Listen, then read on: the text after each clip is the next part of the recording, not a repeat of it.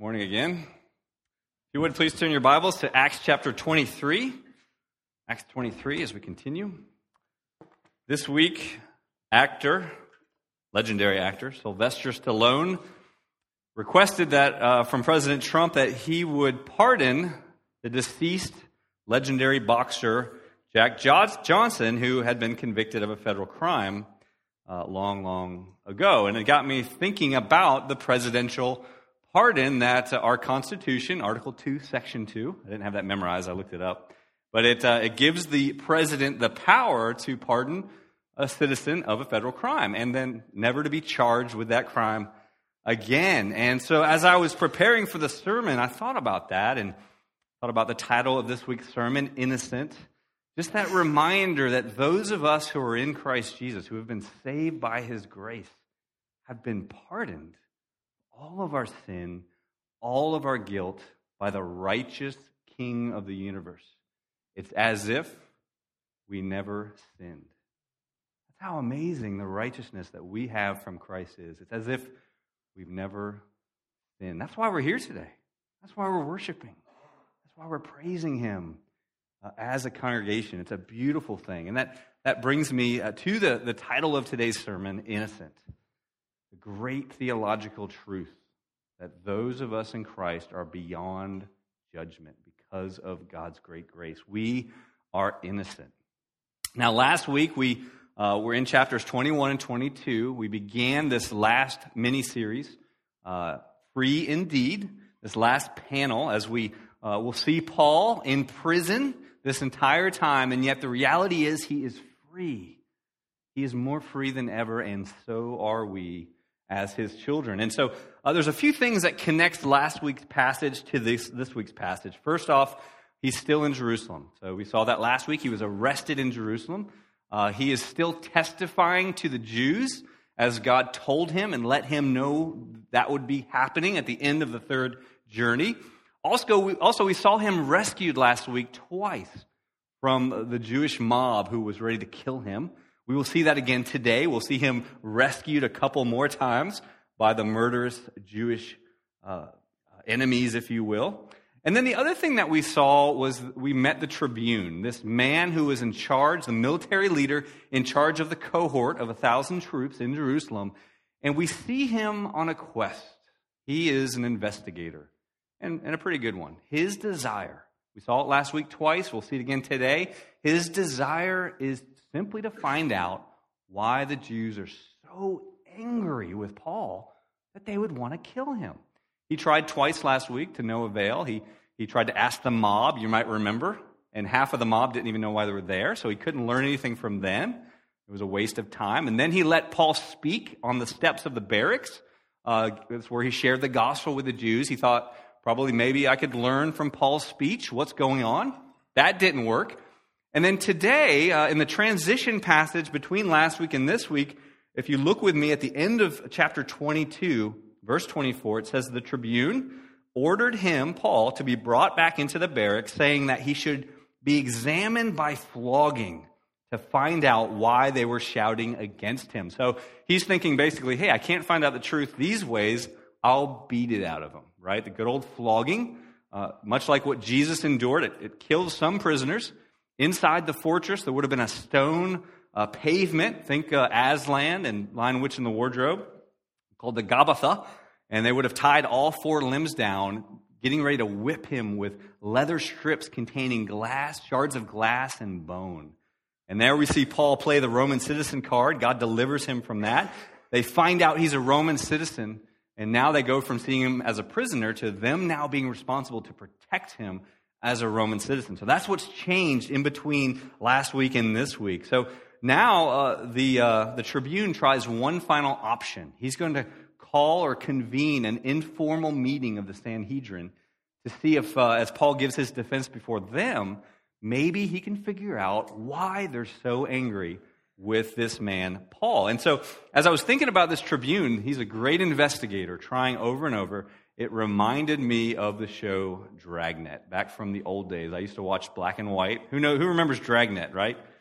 Yeah, there's a picture of the guys up here, Bill Gannon and Joe Friday. Just the facts, ma'am, just the facts. And that's what we're going into today with the Tribune. He's trying to find out the facts of what is happening. And the way it's going to show, or what it's going to show us as believers, you'll see here in the big idea for today's passage.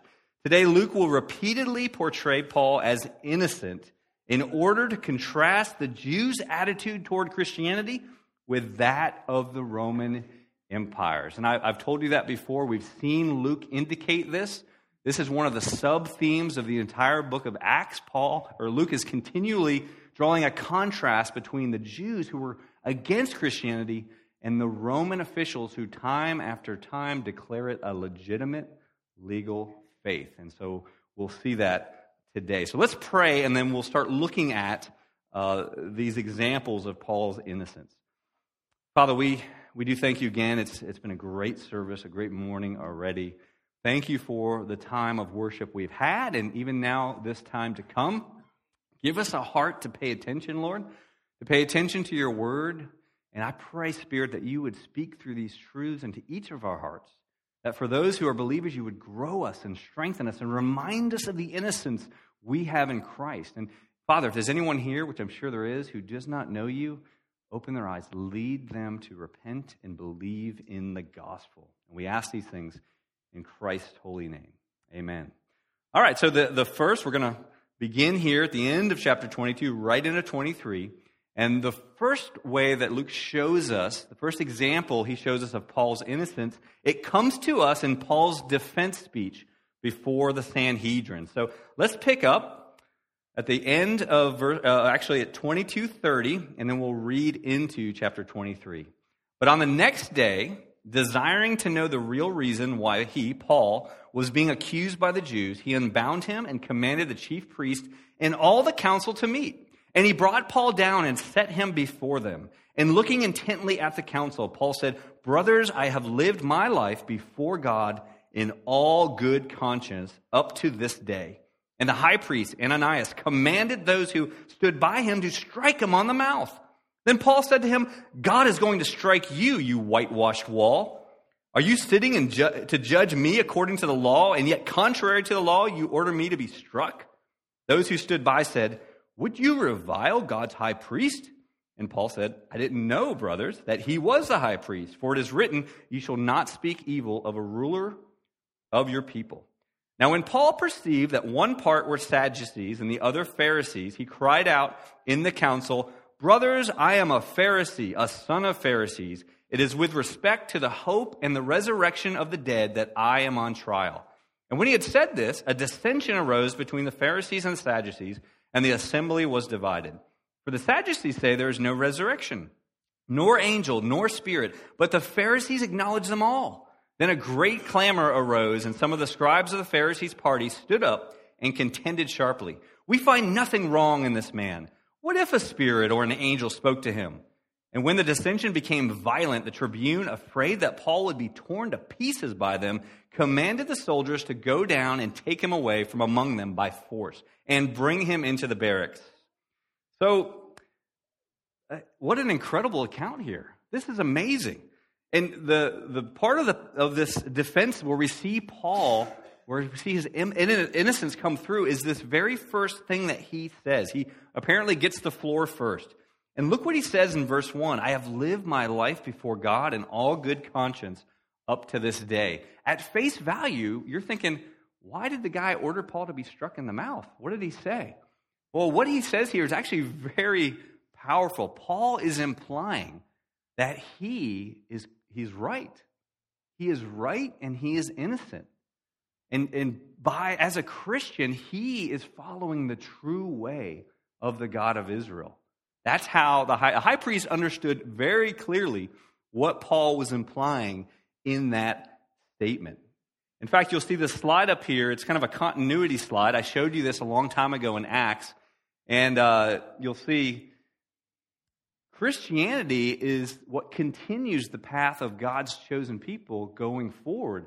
Judaism actually takes a hard right and becomes a completely different religion up until this day. Today, all forms of Judaism are nothing like Old Testament Judaism. They're simply a reaction to Christianity in many ways, in many parts. And so Paul is saying this very thing with this statement. I am among the true people of God. And you'll see this quote up on the screen by John Polhill. He helps us to understand it further. He says, if Paul's life as a Christian left him in complete innocence before God, then the Sanhedrin members who did not share his commitment to Christ were the guilty partners. How powerful indeed. And so the high priest, and by the way, this man Ananias, we know some things about him because of Josephus. He was apparently the most corrupt high priest ever. He was a man full of greed. He would assassinate political enemies. This guy was a bad man. And so he also was known to have a short temper. And so we see that come out in the passage. And then look at Paul's response. Some theologians have given Paul a hard time in this passage today, saying that he sinned and how he showed such great disrespect. I don't see that. In my opinion, this is no different than Peter back in chapters 4 and 5. The Holy Spirit has filled Paul and is speaking through Paul. And you see what he says to him. And it kind of makes you laugh a little bit. You whitewashed wall. That reminds you of what Jesus said about the whitewashed tombs. A little different of a metaphor. What this pictures is, imagine a wall that doesn't look like that very strong of a wall, and it could fall over at any moment, but it's covered in a thick coat of paint, and that's all that's probably holding it up. That's kind of the imagery of a metaphor. You may have seen a house before and jokingly said, man, the paint's the only thing holding that house up. That's what Paul's talking about here. And I see it as prophecy. I think Paul's prophesizing here, actually the Holy Spirit through Paul, because some years later, this man Ananias, who was sympathetic to the Roman Empire, as the Jewish nationalists were rebelling against Rome's rule, he would go into hiding, and they would find him hiding in a cistern and kill him. Reminds me of Saddam Hussein. Very similar type thing happening here. And you'll see this passage from Matthew 10. This is Jesus talking to the disciples, to the apostles. And look what he says to them. He says, when they deliver you over, do not be anxious how you are to speak or what you are to say. For what you are to say will be given to you in that hour. For it is not you who speaks, but the Spirit of your Father speaking through you. And then, of course, those standing by fuss at Paul and say, hey, don't revile him. He's the high priest. Now, a lot of ink has been spilled on what you see here in verse 5. Paul says, I didn't know, brothers, that he was the high priest. What did Paul mean by that? Wouldn't the high priest have been dressed in all his high priestly garb and stood out? Some people think Paul's eyesight was weak. Some people think Paul just didn't see who said it. Some even think that Paul is being a little sarcastic here, saying something to the effect of, well, you could have fooled me. He's not acting like the high priest. So that's even a possibility. But nonetheless, Paul recants due to his love and with the truth of God's word. He quotes a passage from Exodus 22, I believe. And we see a very important principle here. He respects the office despite the person who holds it. So nonetheless, Paul does show that. Now what's interesting, moving into verse 6, Paul plays a little game here. I think what's happening here is Paul's like, all right, I've had enough of this. I'm done. I've done my job. I've testified to the Jews in Jerusalem. I'm ready to go back to my holding cell, because he uses his incredible intellect and his perception as a former Pharisee to know exactly how the relationship was between these two groups. The Pharisees were like the conservative evangelicals now, very legalistic, but they believed the Bible. They did have a hope in a literal bodily resurrection, that we will all be resurrected as God's children. The Sadducees, on the other hand, were the theological liberals of the day. They didn't believe in the supernatural. They only accepted portions of the first 5 books of the Old Testament, and that was it. They cared about the law, but were anti-supernatural, denied a resurrection, had no hope. Makes you wonder why they even came to church, right? So that's what's happening here. So perceiving that, as a former Pharisee, look what Paul says. He cries out to his Pharisee brethren there, and he doesn't lie. He says, the hope and the resurrection of the dead is why I'm on trial. And it was true. He was there because of his belief in the resurrection of Jesus Christ, and therefore the belief of his own bodily resurrection. And once he said that, it completely put this council at odds with one another. He completely divided them, got to focus off of himself and on each other in this life, or this several decade battle that the Sadducees and the Pharisees had. And you can see it here. One of the scribes gets up and says, you know what? I think he's actually innocent. He's not guilty. With that, the Sadducees go crazy. There were more Sadducees than Pharisees in the council. In fact, scholars believe that the way that the Tribune had the room set up, it would be like this room. Paul would be over here, and then the whole council would be over on this side. And what would have happened is some of the scribes would have walked across the room from the large group and stood with Paul, which would have just made it even worse for the Sadducees. So this room erupts, craziness ensues, and you see the Tribune now for the third time rescuing Paul from their murderous grasp and taking him from them back to safety.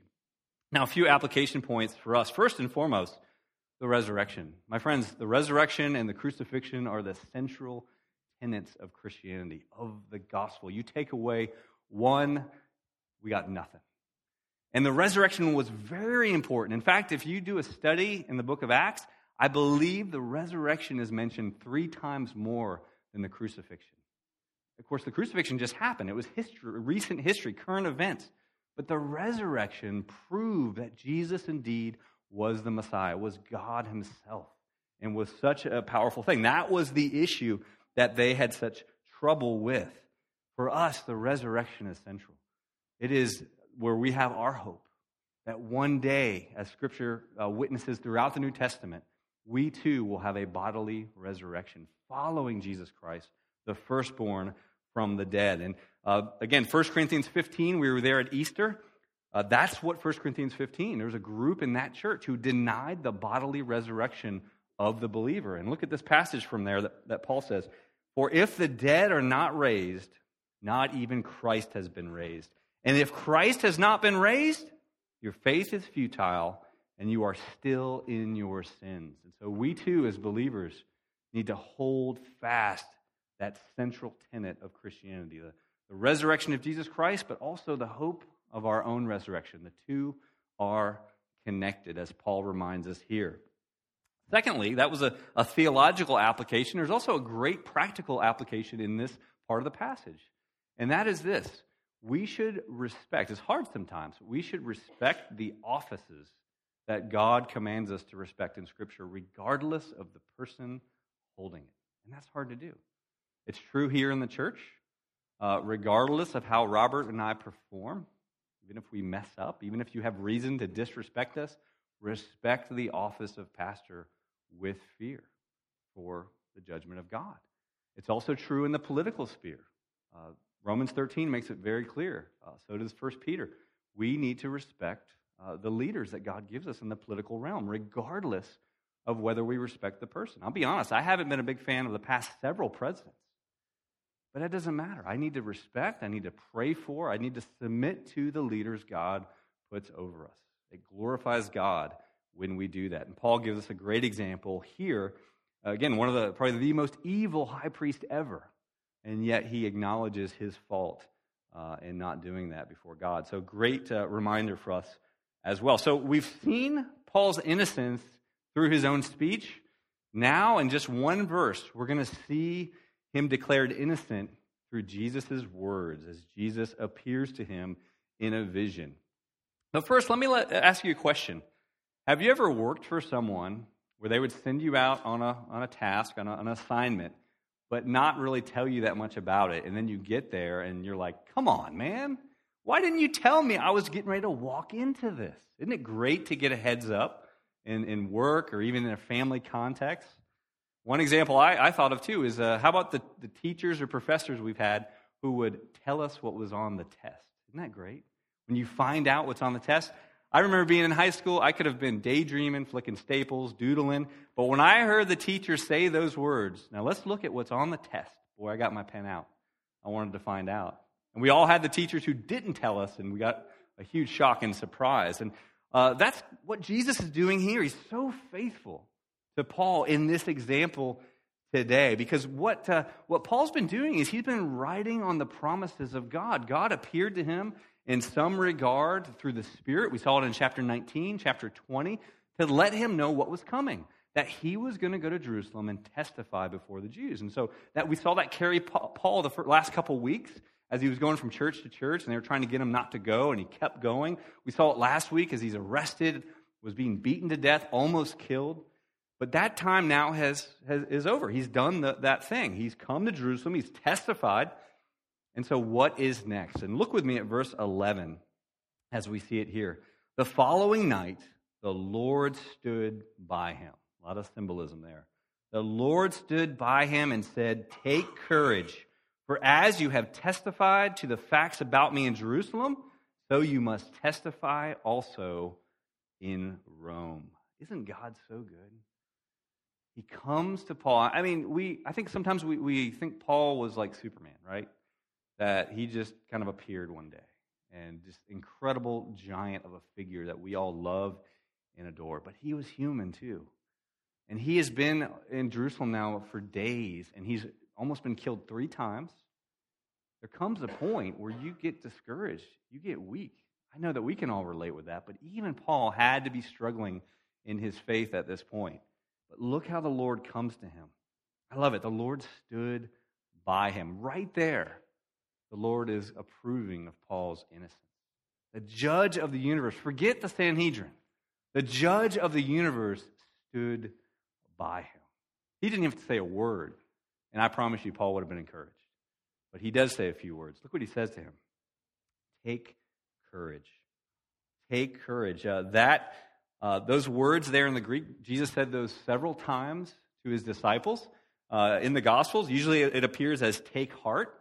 He said it to the apostles. Remember when they're in the boat and the waves are kind of taking them out a little bit, and all of a sudden they see what they thought was a ghost walking on the water? And it was Jesus. He said, "Take heart. It's me." Here's another passage from John 16. Again, right after the Lord's Supper, right before his arrest. "I have said these things to you," talking to the 11, "that in me you may have peace. In the world you will have tribulation, but take heart." There it is. Take heart.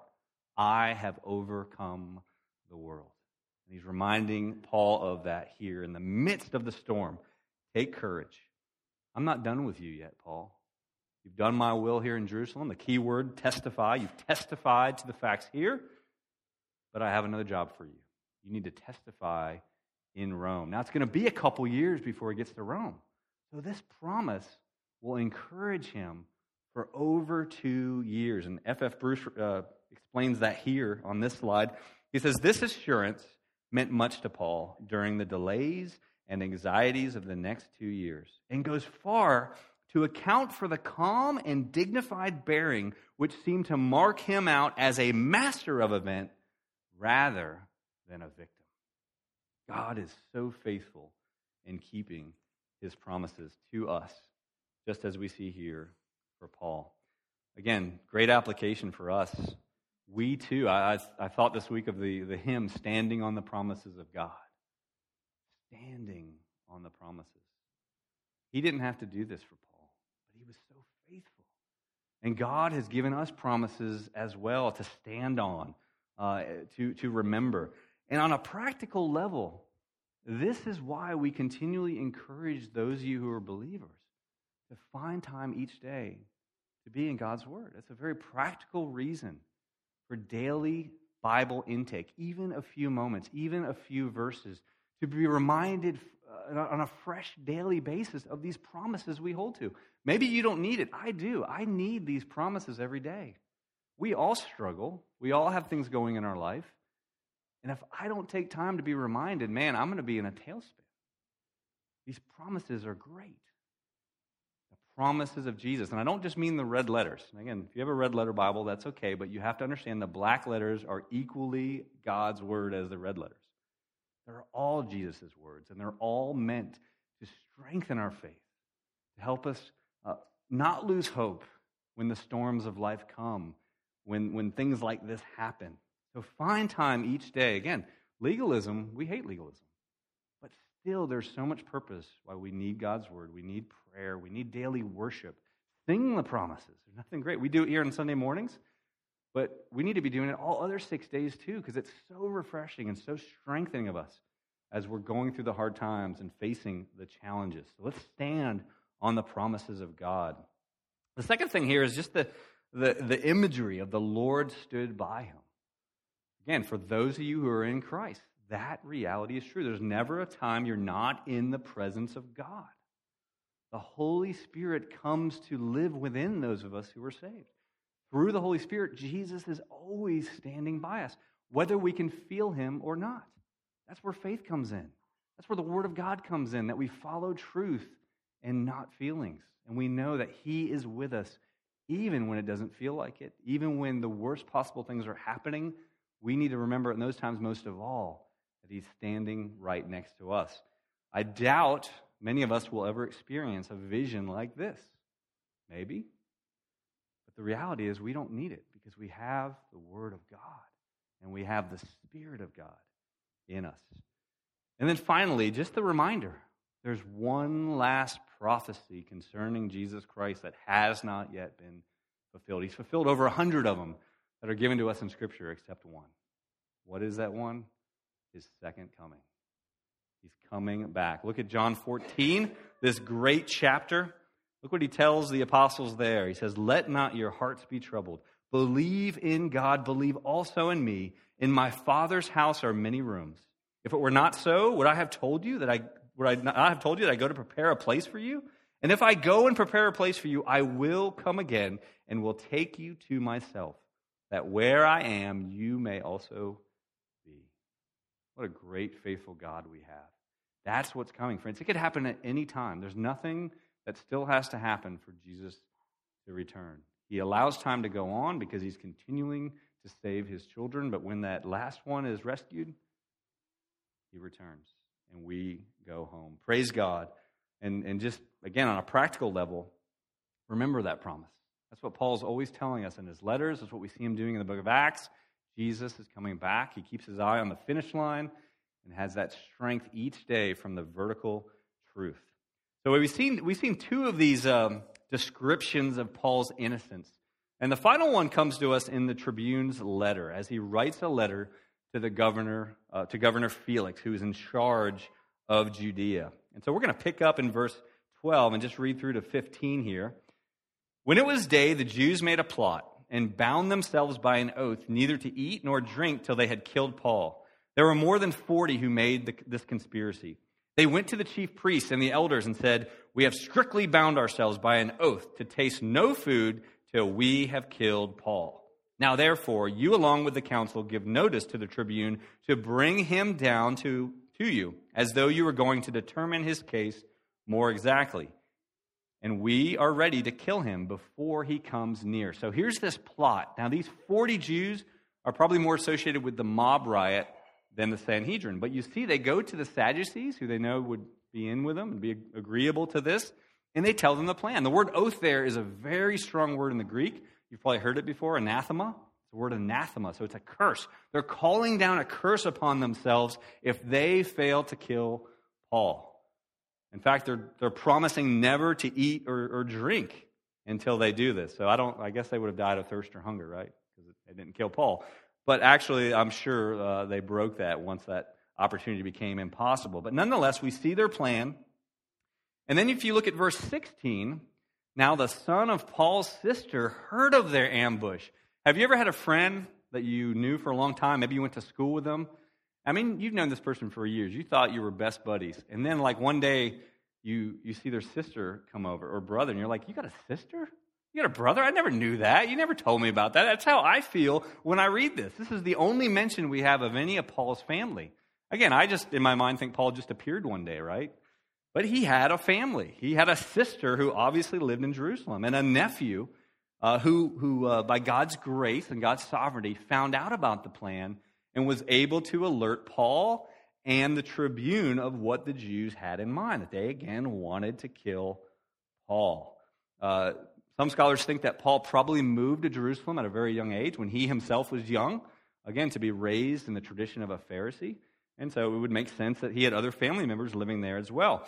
This is the word for lad. It's translated sometimes lad in some of the translations, and it usually is used of a child from 8 to 14. So his nephew would have been 8 to 14 years old. And then picking up in verse 26 of chapter, actually verse 23, the tribune obviously is concerned, and so for the fourth time, we see God use this man to rescue Paul from certain death. And in verse 23, then he called 2 of the centurions and said, "Get ready 200 soldiers with 70 horsemen and 200 spearmen to take Paul to Caesarea, to Felix the governor. Now, there's only 1,000 troops in the cohort in Jerusalem. So almost half of the cohort is going to go with Paul to protect him from their plans. Now, Felix, you'll get to know him more next week. Robert's going to preach next week in chapter 24. You'll see Paul's trial before the governor Felix. But just a few words about this man. He had served already for quite a few years. What's really interesting about Felix is he used to be a slave in the Roman Empire. He was a slave, apparently, in the imperial household. And now we see him at the second highest level within Roman society, the equestrian level. That's unheard of. That is unheard of. But he apparently had a brother named Paulus who served in the court of the emperor. He was a favorite of both Emperor Claudius and Emperor Nero. And so Felix had a good hookup with his brother. And after King Herod died, he becomes the governor in charge of Judea. Another important piece of history that might be meaningless to half of you, but some of us find this interesting. Felix was married to the granddaughter of Mark Antony and Cleopatra. So interesting. But he was a brutal man, and for the sake of our study of Acts, he would come in anytime there was any type of insurrection in Jerusalem or uprising from the Jewish zealots, he would come in and stomp it out brutally. I mean, brutally shed Jewish blood without hesitation. He was a very violent man, very corrupt himself, and his actions were the catalyst for the growing tension between the Roman Empire and the Jews, which will eventually erupt into the Jewish wars in 70 AD, bringing the destruction of Jerusalem. So that's a little bit about Felix. Again, you'll get to know him more next week. But Paul will be taken to him. If you turn there to the end, you'll see they leave at 9 o'clock at night. Talk about sneaking out without the Jews noticing. So at 9 p.m., this group of almost 500 people, soldiers, take Paul. They arrive at Antipatris. This was a fortress about halfway between Jerusalem and Caesarea on the coast. Then they finally arrive at Caesarea. But what I want us to see real quickly is in verse 29, and this is the letter that the tribune, we have his name now, Claudius writes to Felix. And you'll see in verse 29, I found that he was being accused about questions of their law, but charged with nothing deserving death or imprisonment. So right there in the letter, once again, we'll see this again many times, the Roman Empire sees Christianity and Paul as the chief representative as innocent, of doing nothing wrong, a legitimate religion as far as we are concerned. So our great investigative detective, the tribune Claudius, finally gets his answer. After 4 attempts, he finally hears that some dispute within the religion, but nothing deserving death. Paul is innocent. And so that was the reason for getting him out of harm's way and getting him to the governor who had the right to try his case as a Roman citizen. So again, a few application points for us, and then we'll be finished. The main point of today's sermon, freedom. We have freedom in Christ. Not freedom to sin, but freedom in Christ. We have been freed. We are innocent because of the blood of Christ. Remind yourselves of that, especially after you sin. The reality is we're still in the flesh, so we all still blow it each day. Again, we never want to presume upon the grace of God and go sin on purpose, but when we do sin, we come to the throne of grace asking forgiveness. Stand up from that time of repentance as if it never happened. Whatever it is that you just did, as if it never happened. You and I are innocent. That's the beauty of the cross. That's why it's grace. That's why it's mercy. That's why it's so wonderful. Again, we never presume upon it or take it for granted, but indeed celebrate it. Celebrate it. Because what happens, I don't know if you're anything like me, probably in this regard, but when I do mess up and I feel guilty, my guilt continues to fuel the sin to repeat itself. But when I take faith in grace and I rise from my knees as if it never happened, it's amazing how much freedom you'll have from temptation and from the power of sin.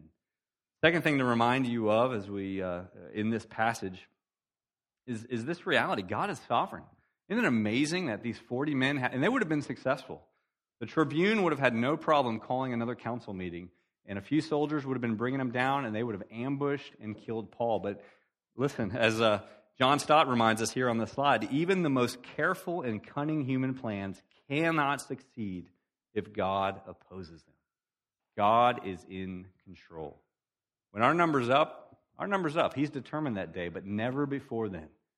He can even find out the most cunning human plan. And there's that great reminder, often taken out of context, but fits well here from Isaiah 54. For the servant of God, no weapon that is fashioned against you shall succeed, because God is ultimately in charge.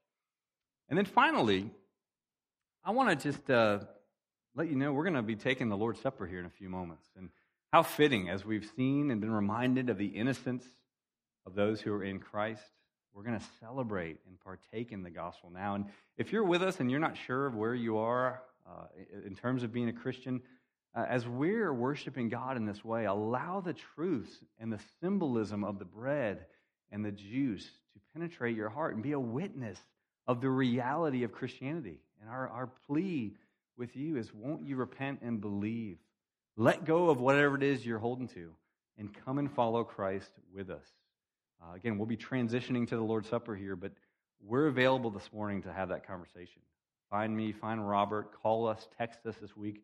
We want to share the gospel with you. So let's go to the Lord in prayer, and then Robert's going to come up, and he's going to lead us in the time of the Lord's Supper. Father, we do thank you so much for your grace. Thank you for this passage. Thank you for this reminder of our innocence as those who are in Christ, because not of what we've done, but because of what you've done in freeing us from slavery to sin and death.